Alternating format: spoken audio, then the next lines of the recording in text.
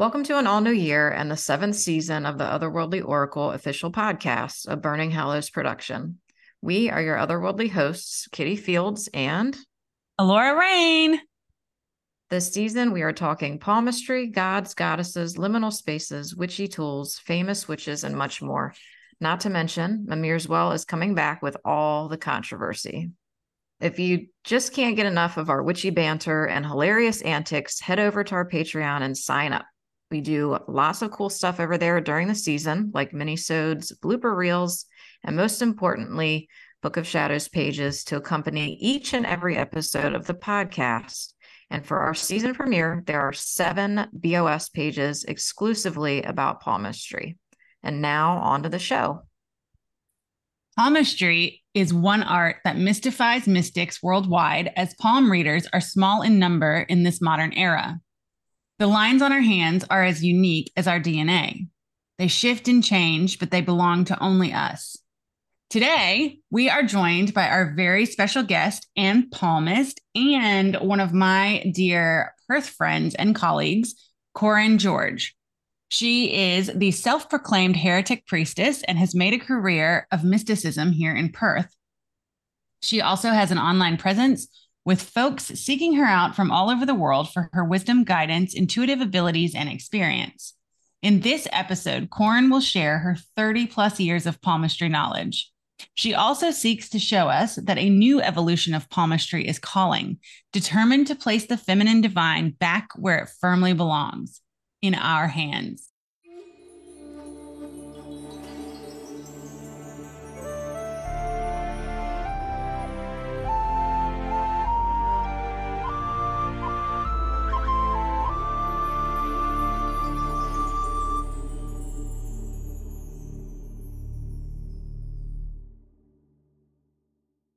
So, first of all, welcome, Korin.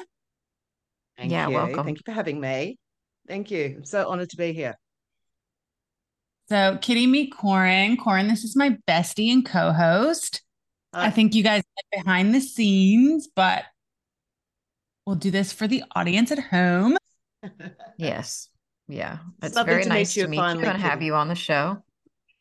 Thank you so much for having me. Yeah.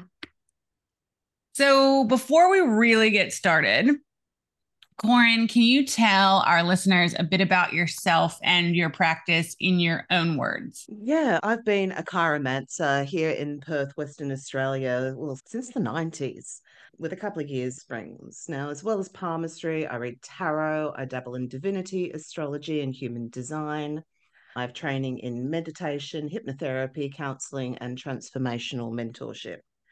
But I'm also a divine channel, energy worker, and soul guide. I weave healing, shamanic journeys, meditations with deities, divine energies, and archetypes.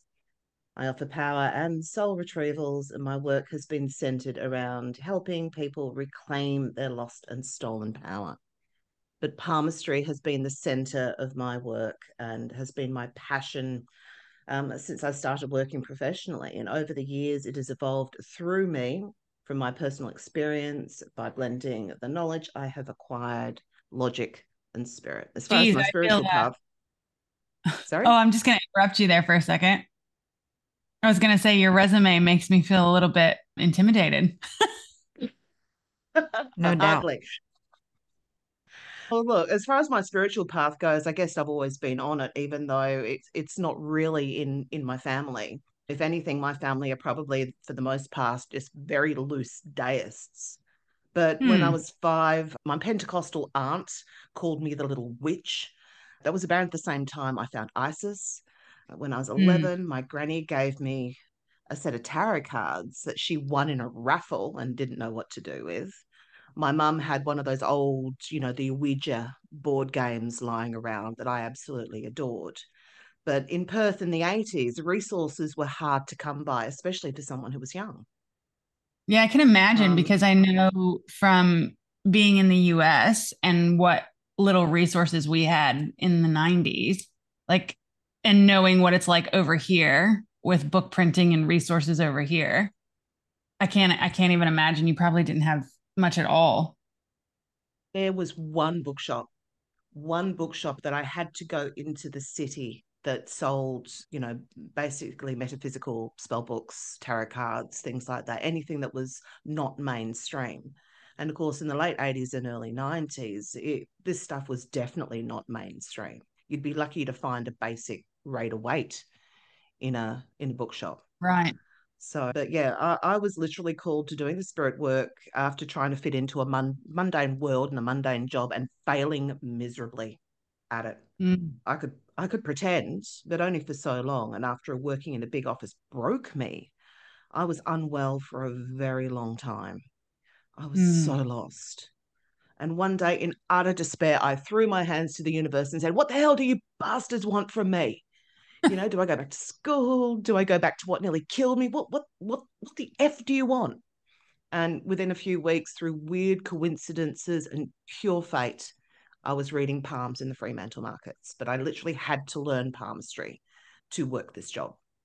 Okay, hang on just a second, because I'm going to explain the Fremantle markets for Kitty. So here in Perth, the Fremantle markets is basically like an open air market.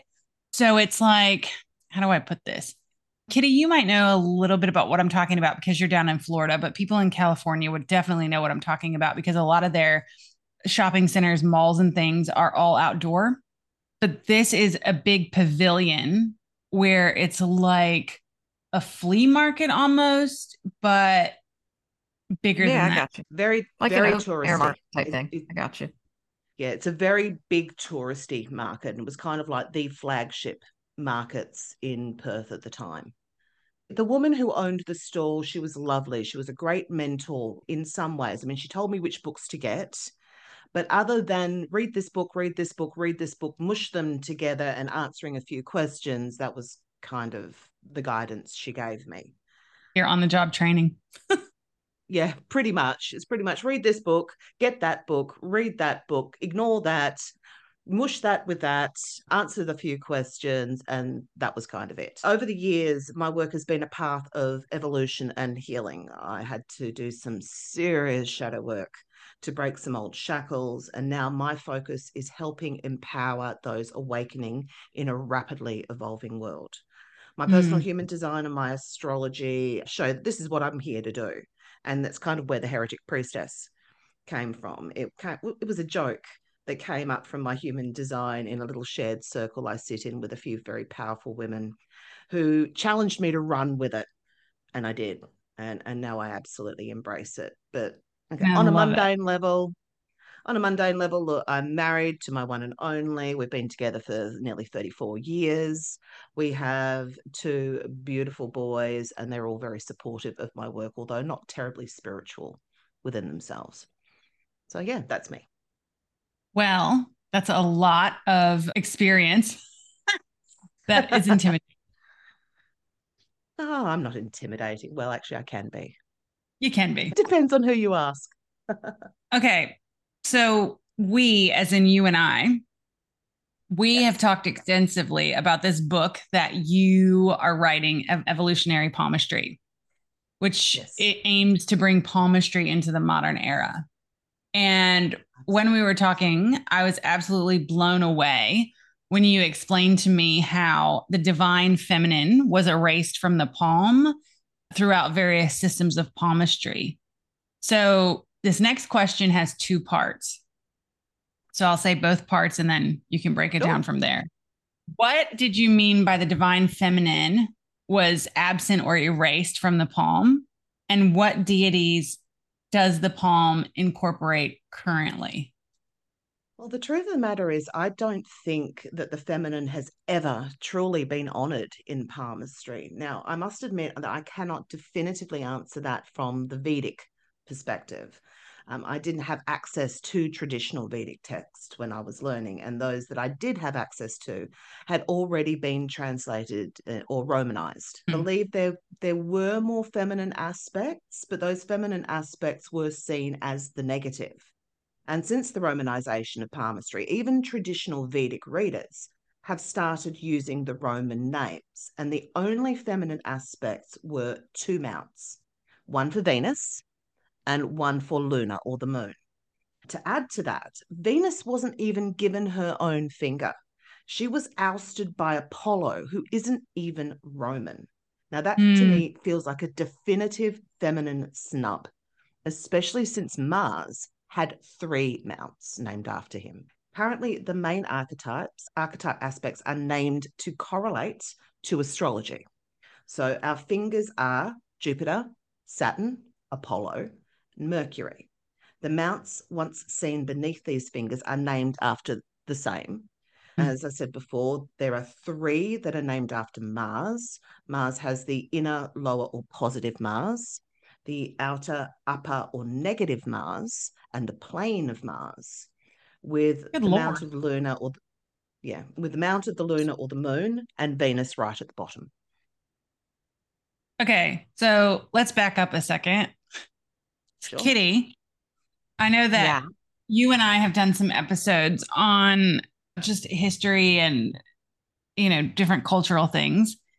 Mm-hmm. And this is like another example of how Rome sucks. Yeah, and I just seriously, always think the Roman Empire, that whole thing. But yeah, I agree with you. yeah, but also the Roman Empire. Why do you think men think about that? Right. Right? Yeah, my point exactly. Yes. Because like even with the Celts and things like that, the Roman Empire certainly sucks. Because they tend to Of destroy patriarchy. everything they come into contact with, right? But also with this 3 Mars thing with these mounts, is this a measuring of, penises? Like BDE. I got to have 3 mounts. Yeah, it's a bit much. Are we kidding? Rome was like the cradle of patriarchy. Yeah, definitely. So, Kitty, where can listeners find our BOS pages that detail all of the things that we're talking about? well, I think we've said it before, but we're going to say it again. You can go to patreon.com/burninghallows. And if you're already a patron there, you can find them on the homepage, or you can sign up and you can have access to all of the pages that go along with these episodes. And they're actually really helpful. So you can follow along and take notes, print them out, what have you. They're also amazing and beautiful. And I don't know, I'm a big fan of our BOS pages. I'm a fan of yours, not so much mine, but I'm progressing. So Girl, I can't even tell the people what you're into these days because it's a surprise, but you're surpassing me. Let's just say that. whatever. Nuh-uh. Okay. So, Korin, the deities that we just talked about being in the hand. Yes. Let's talk a little bit about the history of palmistry. Absolutely. And if any of this sounds weird or is incorrect, please correct me because I'm definitely not the authority on palmistry. And Kitty, I think I'll have you do some of this too because it's a little bit long. Okay. So palmistry first appeared in the Vedas over 4,000 years ago. Does that sound about right to you, Korin? The first written and comprehensive evidence we have of palmistry did come from the Vedas. Yeah, it was about 3000 BC. Okay. Every culture in the world has used some system of palmistry, though the most famous are arguably the Chinese, Vedic, and Greco-Roman systems. Pretty much, although there is some conjecture that the very, very, very first origins came out of ancient Egypt, but this was before writing. So there is no empirical evidence that it did, just conjecture. There's a lot of stories that say that it originated in ancient Egypt and spread out from there, but because the Egyptians at that stage weren't keeping records, we don't have proof of it. Only possibilities that have come through some anthropologists. Right. Got ya. Yeah. Before writing, it's hard to prove anything. Yeah. We've got Chinese and Vedic palmistry emerged semi close together, but European palmistry can be traced back to cultural exchange from traveling mystics who came to Europe from India or the Middle East. Yes. Yes, that's true. Yep. So Take it from there. palmistry was a profession by 2000 BCE, since we have ancient scriptures that have been located that instruct monks not to read palms for money. That's nice. Yeah, that make money. The first modern palmist was, oh my God, somebody say that for me. Paracelsus. Paracelsus. Okay. Who oddly enough was also the first to introduce chemistry to medicine. Note, science and magic have gone hand in hand. Oh, I like that, for centuries. I did that. Play on words. This argument that if you believe in science, you cannot believe in magic or the divine is a modern concept. Yeah, I agree with that. Hang on there for just a second. So, for those out there who may not know who Paracelsus is, he was kind of like the first doctor, essentially. And he is where we get the modern symbol for medical doctors from, the two snakes and the caduceus, the two snakes and the staff. Would you say he was more of like the first modern medicine doctor, you're saying? I don't know, modern. Oh. I mean, in the 1500s, but I guess I don't know. My bad. I just don't know anything about him. I'll have to do some research. I mean, he's a classicist. Like we're still in Greece here. I got you. Did palmists always read both hands, or was there a time when they only read the dominant hand? That is a good question. That is actually, it depends upon the culture. Some cultures will only read a man's right hand and a woman's left hand. And sometimes that actually gets swapped over depending upon the culture. It was seen because the masculine side or the dominant side was active and dominant and, masculine and logical, whereas the left side was passive, emotional, sentimental. So it was like right was masculine, left was feminine.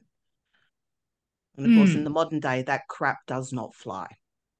Well, so I don't think ascribing masculine and feminine to right and left forever and ever holds true. But I do believe that the dominant hand is the masculine hand and the non-dominant hand is the feminine hand. And I'll tell you why.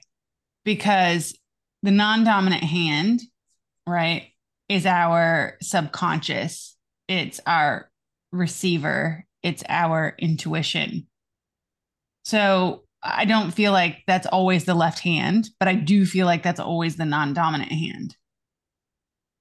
Well, it depends on how you kind of look at it, because it's especially known that left-handed people are or have a tendency to be more artistic and more creative. So, and of course, our left hand is more closely connected to our heart because our heart is on our left side. So it's like the energy of the heart flows more smoothly through our left hand. Yeah, Yeah. I think that makes sense. Yeah, I don't know though. I like the anatomical heart to the hand though thing. That makes sense to me. Yes, it does. I mean, I get that. But when we're talking about intuition and things like that, and divination, especially, like the non dominant is connected to the subconscious, whereas Yeah, your I mean, dominant is your conscious hand. from a palmistry perspective, that is how I read it. It's like the hand that you write with, your dominant hand is your active hand. This is what you are actively pursuing. And your Right. non-dominant, yes, is those subconscious elements. But when it comes up with the left hand, everything dominant will have that emotional flavor. That creative, artistic flavor just tends to flow more smoothly through the left hand. Very interesting. My grandfather was actually left-handed. Now, he went to school in a convent in Shanghai in World War II.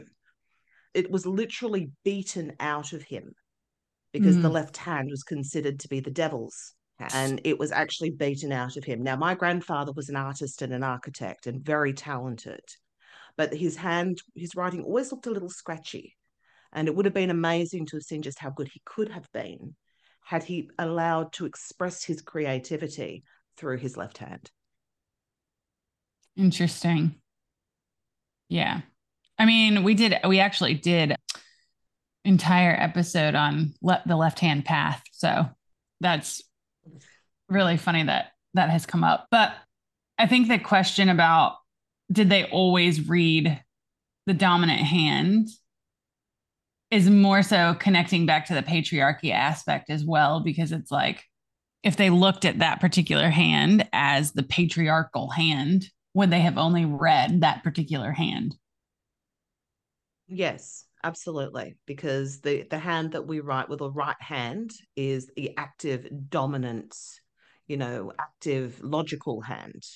And our left was seen as our passive, emotional, and submissive hand. Which is interesting too, because they didn't come up with alternative labels or deities in the left hand. Do you know what I mean? Like they still used that domineering energy for the left hand, even though that's not what they believed. Yeah. No, they didn't. Do you they think didn't that was by it, design or just laziness? I think it was that there was definite intention to it. It was seen as anything feminine was seen as lesser. I think even when, I mean, I think in Vedic, the Saturn finger actually had feminine connotations to it in the Vedas. I couldn't get names and things like that for it. But again, that was a negative. It was considered to be a negative power. Anything negative was seen as feminine, which even from the Vedas is interesting. Because we will seduce you with our feminine wiles. Well, I think it was, let's face it, the flow of femininity, because when we stand in that feminine energy, it is a flowing, unpredictable thing, and that intimidates weak masculine. No, of course it does, because we have the power to create and destroy within our body. Oh, absolutely, which is why so many of the feminine goddesses were goddesses of duality. Yes. I love this conversation. Kitty's just like, I'll just listen all day long. Yeah. Laura and I have some juicy ones. Oh, yeah, we do. We get like all deep and then we're like, okay, I think we need to go outside and like get some air. So, with the book that you're looking to write, do you want to include the feminine divine only in the hands, or are you looking to mesh the masculine and the feminine? And why have you chosen that particular route to travel? Look, I'm a 5-planet Libra and stellium, so I'm all about the balance. Holy crap ball. 8th house, for anyone who's interesting too, transformation, balance. That's me. I don't feel renaming simply for the sake of renaming is wise or necessary. My technique will incorporate both masculine and feminine, as we are all a blend of both energies. To leave one out for the other diminishes our power and the totality of all who we are and all we can be. We must look at both our masculine and our feminine aspects, and using both masculine and feminine archetypes will help us understand and interpret the energies far easier. That's awesome. So you're still going to find those old deities, the original classic deities there, but there's going to be feminine additions. Yes, elaborating, breaking down some of the old restrictors, but also too, I think we'll go into a bit more in a little bit, but the mounts have changed. Elements in the hands have changed. Our hands have evolved. We don't do the same work that we used to do, 2,000 years ago. We're not all farmers. We don't all tend animals. We don't all do physical work anymore. So, of course, the muscles and the shapes in our hands have changed. And palmistry needs to evolve to catch up. Oh, wow. I didn't even think about any of that. That's super interesting. Yeah. And I think one of the things that we put in our infographic that everybody can find on our Facebook page and is open to the public But one of the differences between your system of palmistry and the classical system of palmistry is that in the classic system of palmistry, palms don't change. It's a static Yes. divinatory system. So if you get your hand read when you're 18, it's the same reading you're going to get when you're 28. Yeah, that's the typical belief system. And the truth of the matter is the only thing on your palm that is static are your prints. Your prints do not change unless you damage or scar your hands beyond recognition. I believe that palm prints actually form in the womb between like 8 and 12 weeks of gestation and fundamentally stay the same from birth to death. But the shape of your hands change dramatically. I mean, for goodness sake, our hands are not the same shape from when we're babies to when we're teenagers, from when we're teenagers to the age of 40, from when we're 40 to the age of 80. I mean, weight fluctuations will change the shape of your hands. Arthritis will change the shape of your hands. So they change dramatically. Now that we kind of have defined the difference between your system and classical palmistry, because your system embraces the fact that hands change all the time, and you can get your palm read this month, and then next month it will be different. Now, I will say that it won't be dramatically different because the hands are slow changes, but there are certain aspects that can come and go quite quickly. And one thing that will always change your hand very quickly in a very short period of time is something like psoriasis or dermatitis, which is interesting that these things pop up in times of extreme stress, because after your hands peel, the lines can shift quite a bit. Oh, wow. Okay. That's interesting. I just thought when I was 10, I had scarlet fever and my whole body peeled, including my hands. So I wonder. There's a young woman that I work with regularly, and she works on the mines, and her hands regularly go through peels, and she will send me photos after every peel. And so we have got this series of images watching as certain lines on her hands will shift. So yeah, this is not just something I've come up. Literally, I have been watching this. I have libraries of hands, thousands of images of people's hands, and watch them. You have my hand. I do. So now that we know a little bit of palm reading history, can you tell us what deities, energies you're going to be incorporating from the feminine divine to put some woman power, girl power back into palm reading? Well, look, my technique is going to be truly archetypal. And although I would love to rename more in the feminine, being able to learn to not only understand the meanings of the different aspects of the hands, but to be able to use these divine beings and archetypes to heal the blocks and obstacles is really important to me. My focus will always be on the healing and empowerment aspect. So my first aim was to try to bring it into alignment with archetypical evolved astrology. But even that had a distinct absence of the feminine. So I have branched out a little bit further. My system incorporates the divine from the three most known of the old pantheons, which is Greek, Roman, and Egyptian. Roman masculine archetypes that are still very fitting and apt. Now, changing them for the sake of changing them doesn't serve anyone. Saturn will always be structural Saturn. Mercury will always be communication. But Venus needs to be our ring finger. She should have always been our ring finger. And another thing, as we were talking about, our hands change significantly. And now traditional palmistry doesn't recognize that. But if evolutionary palmistry sees that the mounts that used to sit beneath our fingers now actually sit between them, predominantly will sit between the fingers. So it blends the energies. So instead of the traditional 8 mounts, we're looking at 18 to 20. I'm just going to interrupt you for a second. Sure. And we can go back to the reason for these mounts occurring in between the fingers as well. Goes back to the fact that we don't do the same type of work that we did back in ancient Rome or classical Greece. Absolutely.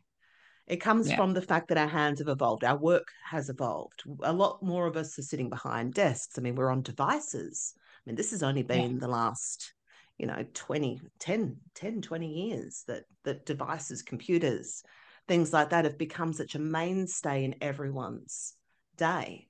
And we can understand why the mounts have shifted because we have to tap into more blended energies. So now these mounts are actually kind of forming, but not beneath the fingers anymore, although some people will have them. And farmers, people that still live traditional lifestyles, are still more likely to have the more traditional hand shapes. But again, how they farm has changed. So some have shifted dramatically, some have not. The other thing to just keep in mind when looking at these, even though we're looking now at 18 to 20 different mounts, not all of them will appear on everyone's hand.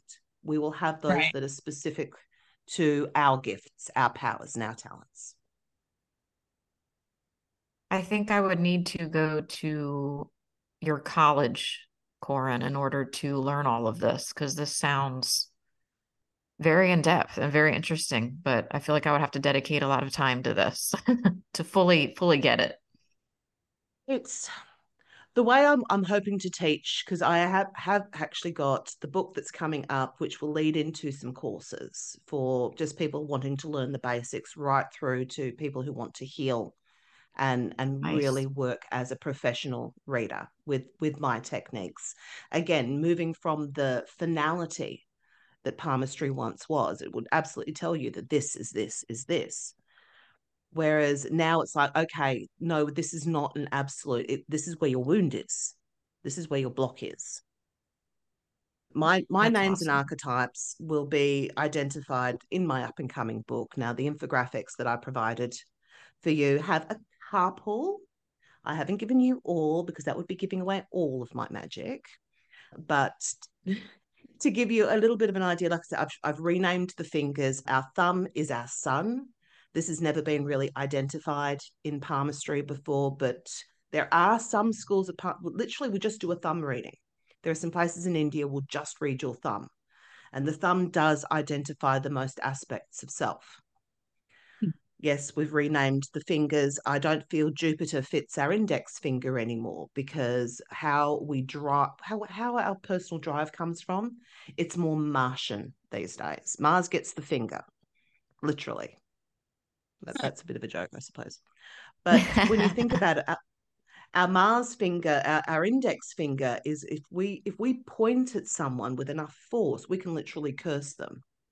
And that is the power and the energy that can run through that index finger. Jupiter has become the mount that exists between Mars and Saturn. Mm. Apollo has become the mount that appears between Saturn and Venus. Hang on, I'm going to interrupt you. Sure. Can you talk about the plane of Mars and what you have evolved that to? Because I love that. I love what you've done with that. The plane of Mars is dedicated as Hecate's crossroads, which to me makes so much more sense because it talks about our worth, but ultimately it's where our path meets, where all the lines can meet and cross over. But also, too, the whole idea of evolutionary palmistry was given to me by Hecate, so she needed to be dedicated, needed a big dedication in. For our listeners who actually have the BOS pages and you're looking at them, Hecate's crossroads is a literal triangle in the center of the palm that incorporates all of the main lines. That's why I called it Hecate's crossroads, because it's where all the lines meet. This was the area that was known as the plane of Mars. When you looked at the traditional interpretations, that part of the palm had nothing to do with Mars. Nothing. So why it was named after him in the first place is beyond me.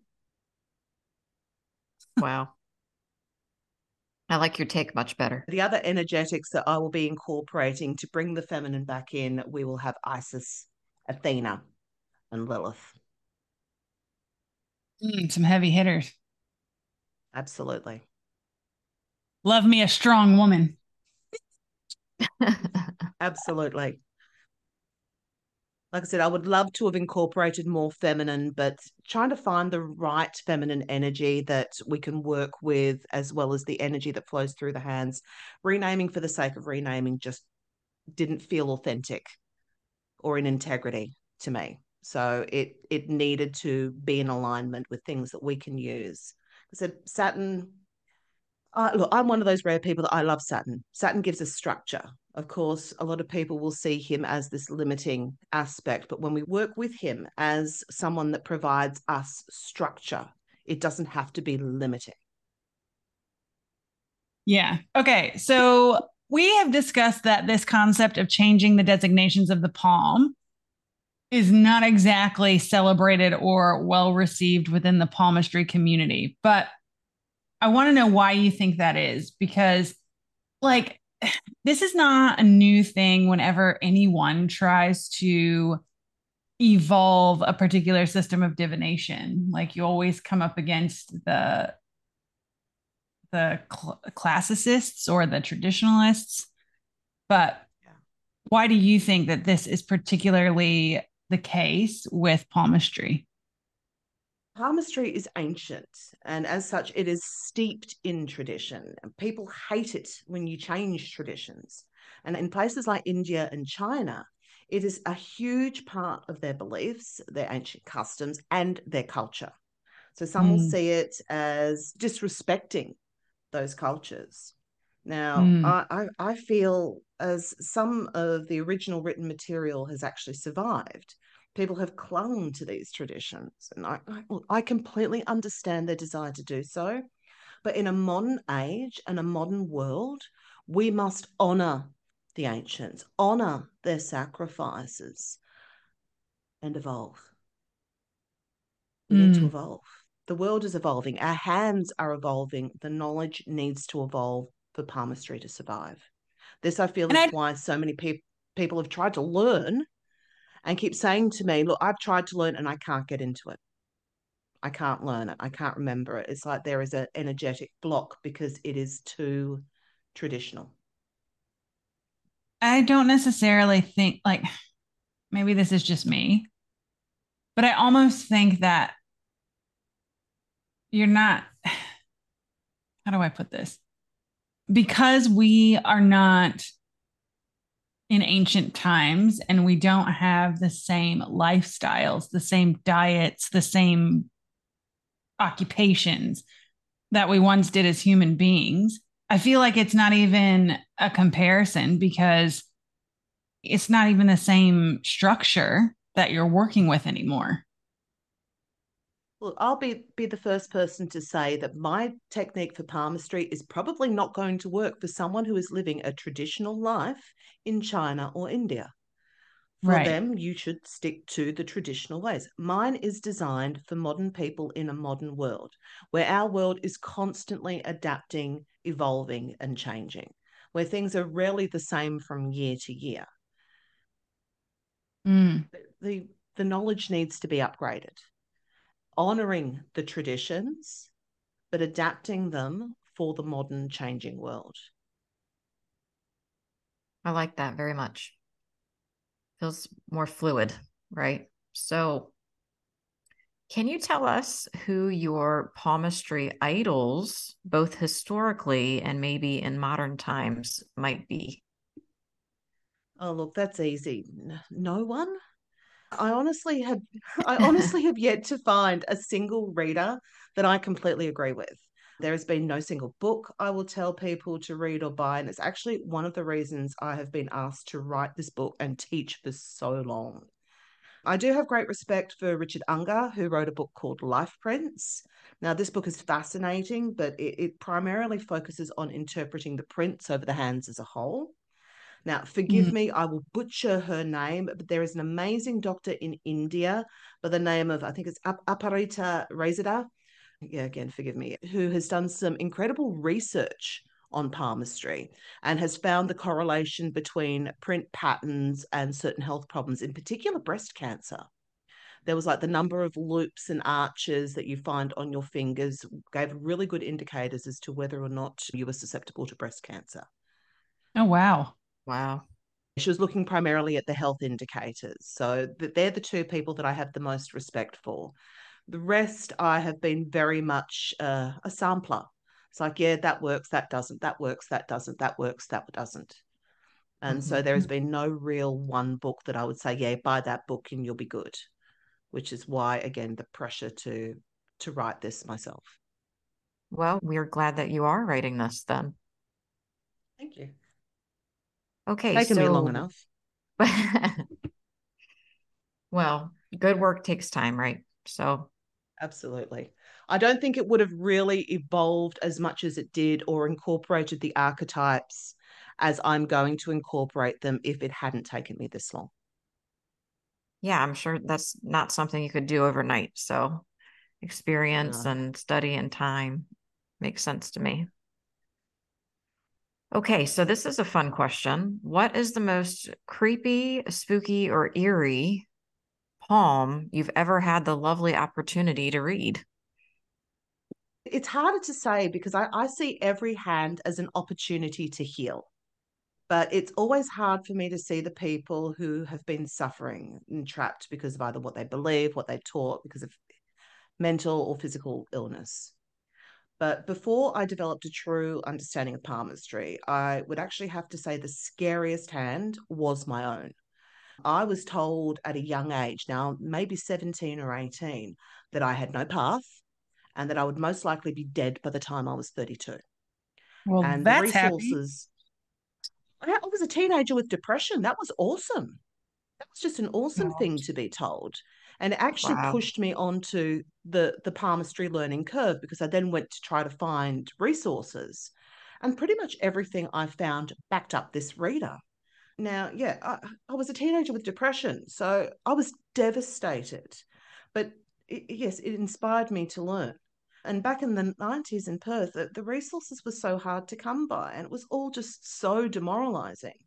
And it wasn't until I started working at the markets and my mentor said to me and pointed out and guided me, she said, no, it's just a huge life change. Look, this one ends, but this one begins. And it's just the change. She said to me, it's because you've left that old life behind and you are embracing this new one. And it completely shifted my perspective. Now, it was beautiful, but it made me so angry that that original palm reader in my youth caused me so much damage. And as I continued to read for others, especially in a touristy place like the Frio markets, where I would see a lot of tourists from India and China, I kept having people come to me who were told similar things. You know, they'd never find love, they'd never be happy, that they were going to die.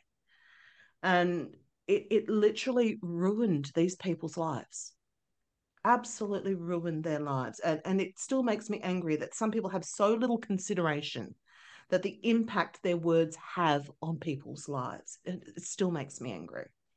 I know it's not quite what you asked, but when I see people who have quotation marks bad or scary hands or markings, usually tied to mental health, physical health, or impacts that are coming, what I do is I prepare them as best I can. I don't think anyone's hands are bad. It's just their story. And some stories are sadder than others. Oh, Kitty, Yeah. do Yes. you have any palm reading stories? I don't know if it's a serious palm reading story. It's kind of a funny Okay. anecdote. I want to hear it. So I have since given up drinking. It's been about 8 months since I've had a drink. But when I used to drink, I would apparently get to the point where I would want to read everyone's palms for them. And there was a few times where I Sorry, was I can told, just picture this. yeah, where I was told, hey, my husband said to me one time, hey, listen, I know you love to get to drink and read people's palms, but this is my boss that you're meeting, so you might want to hold off on that tonight. That's all I got. Oh my God. Oh, Well, look, palm I'm reading can make surprised. you very popular at parties. I am shocked that your husband didn't say, look, we're meeting with my boss. So if you want to drink and read his palm, Tell him he's giving me a raise. That probably would have been the smart way to go, but understandably, he said not to. So I get that. That's funny. That's actually pretty funny. I actually have one. It's interesting. It's actually my mom. When she was really young, she was in a grocery store and there was a woman who was a palm reader in front of her at the store. And she read the cashier's palm while she was checking out. She just gave her like a, quick overview, whatever. And so my mom was like really interested and she flipped her hand over and said, "Oh, what does mine say?" And she was an old woman, this woman. And after a few minutes, she closed my mom's hand and she apologized to her and she said, "I'm sorry, I can't read your hand. Like I won't read your hand." So it scared the bejesus out of my mom. Yeah. While she was here, Oh, look for her. the funny thing is that to this day, my mom remembers that, but she always wondered what the palm reader saw in her hand because it wasn't long after that she had a daughter that passed away, and then she had me, and I had congenital heart defect, and she divorced my dad. So there was a lot of traumatic things that she went through. So my mom's always wondered, she's like, "I wonder which traumatic thing she saw." And Wow. I said, "Well, if I had to guess, like it might have been like my sister's death or something." Could have been. Quite possibly. I don't know. Can you see that in a palm? You can see the impacts. You can Mm, see, I mean, especially with children, and that there are certain elements that we can sort of see, and rather than predict the future, we can see trends. The mm, way things are trending, because again, not being in a fixed state. But I right. also would say if she had seen those things, then maybe she could have warned your mother to take better care of herself, to have looked after certain things better, to have improved certain things to reduce those risks. Get her to take some photos and send them to me, and I'll have a look. Okay, I can do that. Cool. Okay, Korin, it has been a pleasure getting to chat with you today. And we are so excited to order and read the finished product when it comes out. But would you like to tell our listeners where they can find you online and how to support your work in evolutionary palmistry or even other metaphysical arts that you perform? Oh, absolutely. Look, as far as social media goes, I'm kind of old school. You can find me on Facebook by searching Evolutionary Palmistry. I also have my website, which is evolutionarypalmistry.com. I'm available for private readings, healing sessions, and consultations. But anyone who really wants to get involved and learn palmistry and support its evolution, I have an upcoming Indiegogo campaign where you can sign up and support my work. You can purchase anything from the printable infographics to the digital book, to a physical copy of the book, sessions with me, or the groundbreaking courses, which will teach and empower people to not only read for themselves and others, but to use my methods to heal and overcome the blocks we were once told were absolutes. Just search for Evolutionary Palmistry on Indiegogo to become a founding member of the Evolution Revolution. Evolution Revolution. I love that. Uh-huh. What? The University of Evolution Revolution. I think we're all students of that if we are actively working to grow, evolve. Love it. Awesome. So now that we have merged the masculine and the feminine in our hands, it's time to say, see you next week. Please remember to like, share, and subscribe to ensure notifications of our future weekly episodes. And remember, whether you're in the land of the Fae or the land of the ancestors, stay otherworldly.